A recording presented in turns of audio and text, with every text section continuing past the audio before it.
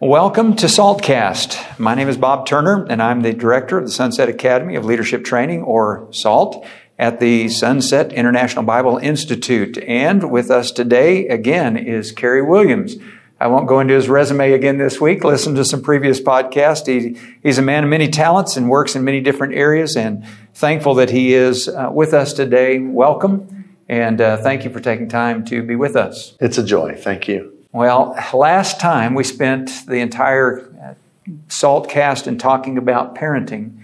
And as we were preparing for this next SALTcast, you had made reference to some of the implications of that being modeled in Scripture as far as leadership and the leadership in the home and how vital that is. And leaders in the church. Explain a little bit about what we were talking about and how that plays into that role. Well, you remember Jesus talks about if any man would come after him, he'll lose father and mother. Some folks would have to even give up their family. But Jesus says in the kingdom of God, we'll have fathers and mothers and anyone who's been a part of the church and been active and been committed to the church knows that we do. We build relationships we call each other brother and sister, but we have folks who are kind of like our father and kind of like our mother and our grandfather and our grandmother. And we have those, that's the nature of a family, which the church is called in Scripture. But it's interesting because God is our Father. And so we know that God is my Father in a different way, literally, than I am my son's father, and my father physically is my Father. And God in Jesus, He calls Himself the Father of Christ Jesus. And that's a little different. In other words, my son didn't exist before I became his father. Well, Jesus existed from eternity, but yet God uses as a metaphor that relationship of father and child, father and son, father and daughter, to illustrate the importance and the meaning and the depth of that relationship, what that relationship is like. It's like all biblical metaphors, it's something we can wrap our mind around and understand. Right. And the Apostle Paul uses those words when he says to the Corinthians and others, I was like a father unto you. Right. So as a leader, he saw it through that same lens of metaphor, father and child.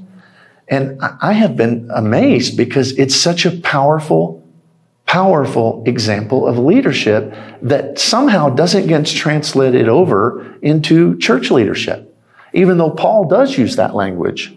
In fact, I marvel at the statement Paul makes that I've never heard it repeated. We're people of the book, but Paul says, follow me as I follow Christ. And Paul certainly knew he wasn't perfect. He'll go on and say, Christ came into the world to save sinners, of whom I am the chief. I was formerly a blasphemer and an insolent man. So he knows his own weaknesses, yet he says, follow me as I follow Christ. I have never, maybe you have, Bob, but I have never heard a member of the church, even the most mature, even in the highest positions of leadership, ever say to anyone, follow me. Right. Look to me as your example. Follow me as I follow Christ. And I've never heard a leader say, I'm your father in the gospel. Right. And use that language, although it's fully biblical language. Right. So, and I know you teach this course in practical ministry, and so I want to move from this discussion to the relationship primarily between preachers and elders, because it is a very interesting dynamic on both sides. Because a preacher is usually hired by elders, and they come into a relationship. What would you recommend, or how would you advise young ministers who are coming into a congregation, working with a group of men who are elders, shepherds in a congregation?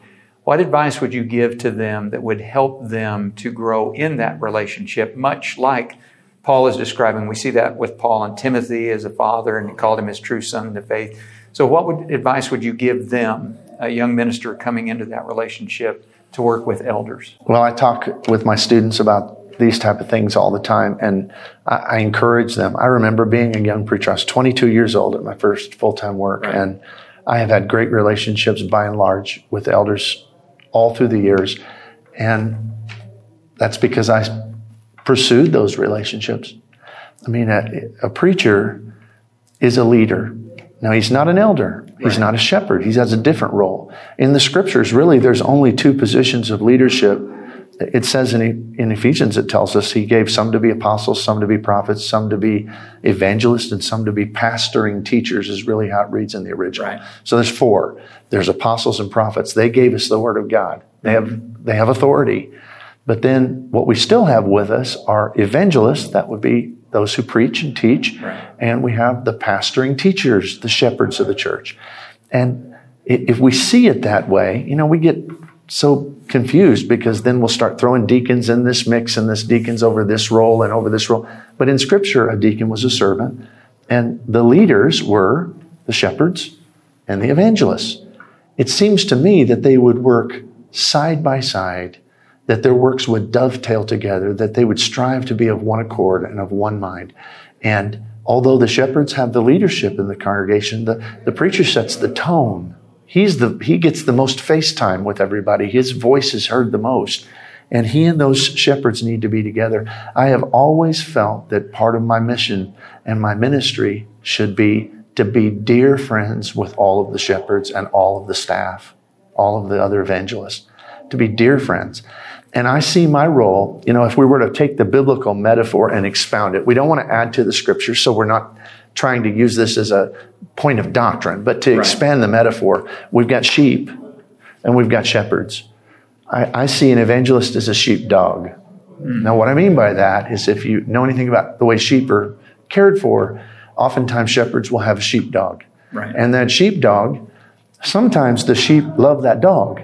And sometimes the sheep don't like that he's barking at them and getting them back where the shepherd wants them to be. Right. But that sheepdog is out amongst the sheep, and he's got more energy than the shepherd does. He can move faster than the shepherd does. I mean, he's got some tools the shepherd uses. Right. But he's out amongst the people, but he's doing everything at the leadership of those shepherds. But the sheep don't see a sheepdog as a sheep. They see him as the tool of the shepherd. Right. You understand what I mean by that? I do. And so that's how I've always seen my role. And I would hope that elders would see preachers. That's a position to be honored and respected. And I hope that elders would see preachers in that way, that they're partners for the same purpose. Sure. So some practical ideas as to what preachers might do. I mean, I agree with you 100% that they need to develop that kind of a closeness, best friends with those men who are serving as shepherds. What kind of things can preachers do to grow in that relationship and to develop those kinds of friendships? I think they have to spend time with them. And, we all have to eat. So I try to slate out at least once a week. Sometimes if life gets busy and their lives are busy and mine are, then that'll get in the way. But I try to, once a week, I'm doing something with one of the shepherds and try to rotate it where I'm spending time with all of them. And that's important. I mean, just to do the things that friends do. I've been fishing on bass boats with shepherds. I've been hunting with shepherds. I have ridden motorcycles with shepherds. I have skied with shepherds. I have ice fished with shepherds. I'll never do that one again because I fell through my one time. And that's because an elder told me, step where I step, and I did, and I fell through. So I'm not doing that one again. But the thing is to build a close relationship, it takes time and interest. It takes time and interest. And I'll tell you, it's meant so much to me because some of the shepherds I've worked with are like my father. Yeah. They came to my kids' ball games. Wow. And they have bought my kids Christmas presents. Yeah. And, and I've tried to be that to them too, and to care about their grandkids and to care about their family. And I see these problems between preachers and elders. And the thing is I have children and you have children. And I get frustrated at my kids sometimes, but I don't ever fire them from being my kids, Sure. And if we have those kind of relationships between elders and preachers, we'll still have conflicts. We'll still have times where we don't see eye to eye. We'll still have things that got to be worked out. But God intended us to be a family. And if the leaders can't be family, then how can we ever expect the sheep to be family? Well, and I think a word that kept coming to my mind as you were talking is we have to be very intentional about it. It doesn't happen by accident. We have to work on developing those relationships.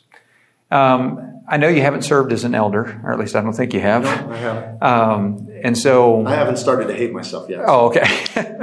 And that's kind of the mindset that often exists, and you alluded to that. But if, from the perspective of a preacher, in talking to men who serve as an elders, how would you counsel them, or what would you share with them to help a younger minister who may not be aware of developing that kind of relationship? What can they do to help this young preacher to develop a closer relationship and to show him the support he needs to fulfill his role and at the same time grow in that relationship? I think the same things that were done for me. I mean, reach out to him, take an interest in him and his family. Here's a universal truth. If you love somebody's kids, they're going to love you back. Period. I mean, where we've been in Michigan before we moved, my son was playing high school sports, and there was a group of, I think, 4 or 5 older men in that congregation. And they were his biggest fan club. And they didn't have any kids playing, just the preacher's son. And they came to football games and they came to basketball games. And Seth always looked up in the stands, knowing they were there. And he has since chosen to be a preacher. And I heard him in a lesson that he recorded and sent to me, where he was talking about some of the influences that made him want to preach. And he talked about the group of 5, those old men who came to all of his ball games. And they would cut out newspaper clippings when he made the paper and give it to him at church. They took interest in him. It takes time and interest to build relationships. And that's all it takes. It's time and interest. And I'll tell you, if you want to mold a young preacher as an elder into the man you want him to be, you can have that kind of relationship. Just take an interest in him and his family. Ask him and his family over. Go to when his kids are playing ball or when his kids have a band concert or whatever. Take the time to go. Make him like one of your children, like one of your adopted son. And I'll tell you, you can lead him and you can help him grow. And he'll listen to what you have to say. Yeah. And I just think that there's too little of that goes on from preachers and also from shepherds. If we're going to model and ask the church to be a family, we have to start from the top. Yeah. Oh, such great advice. And I think about, as you were talking about earlier, about how you were molding your kids in our previous session. You were talking about incorporating them in the church family and them being a part of the church family and the influences the church family can have in molding them. Such a powerful thing. One last question before we wrap this up. I'd like for you to share what you would think, maybe in your opinion, but just one of the qualities that would be the most beneficial to someone who serves in a leadership position. It might be a preacher, it might be an elder, teacher. I mean, there are a lot of different aspects of leading and influencing people within a church. But what quality, or maybe a couple of qualities, do you see as being the most beneficial to help them when they're influencing and leading others? Yeah. If I'm going to be really honest about it, it's going to be probably different than most of the answers people will give. Because the Bible tells us to be peacemakers, and everybody wants to be a peacemaker. Mm-hmm. And the Bible tells us to be people who are not contentious, and nobody wants to be. But what I see as a shortcoming in leadership today is people take that too far. Mm-hmm. And there's a time as a leader to stand your ground. Wow. And I see a lot of leadership in the church. And in fact, most of the places I've seen where leadership has went off the rails, it's because one person has taken it off the rails and there were 3 or 4 or 5 other people who should have dealt with it because they had the authority. They were fellow leaders to do it. Right. But they're so meek, or they're so much trying to have peace. In fact, I have elderships sometimes tell me, well, we always, find harmony and I've said to them, well, that's good, but you should show that to the church. But I hope behind closed doors, you have some knockdown dragouts. Mm-hmm. Because that's what it means to be a leader sometimes, is you've got to stand your ground. And I've just seen so much of that passiveness. And, when you got a shepherd and the sheep's lives are on the line, the shepherd sometimes has to be strong. And maybe you've seen differently. You're more of an expert on leadership than I am, but I've seen a lot of that. And I just really wish that as they're trying to be peacemakers on things that don't matter, right, and as they're trying to be non-contentious and not just arguing on everything, but when something matters, I want to see leaders who know how to toe the line, who know how to stand up to anybody. And sometimes we don't have that. Well, that's biblical.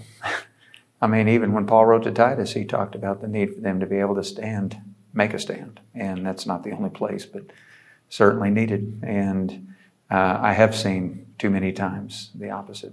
And just for the sake of peace, going along to get along.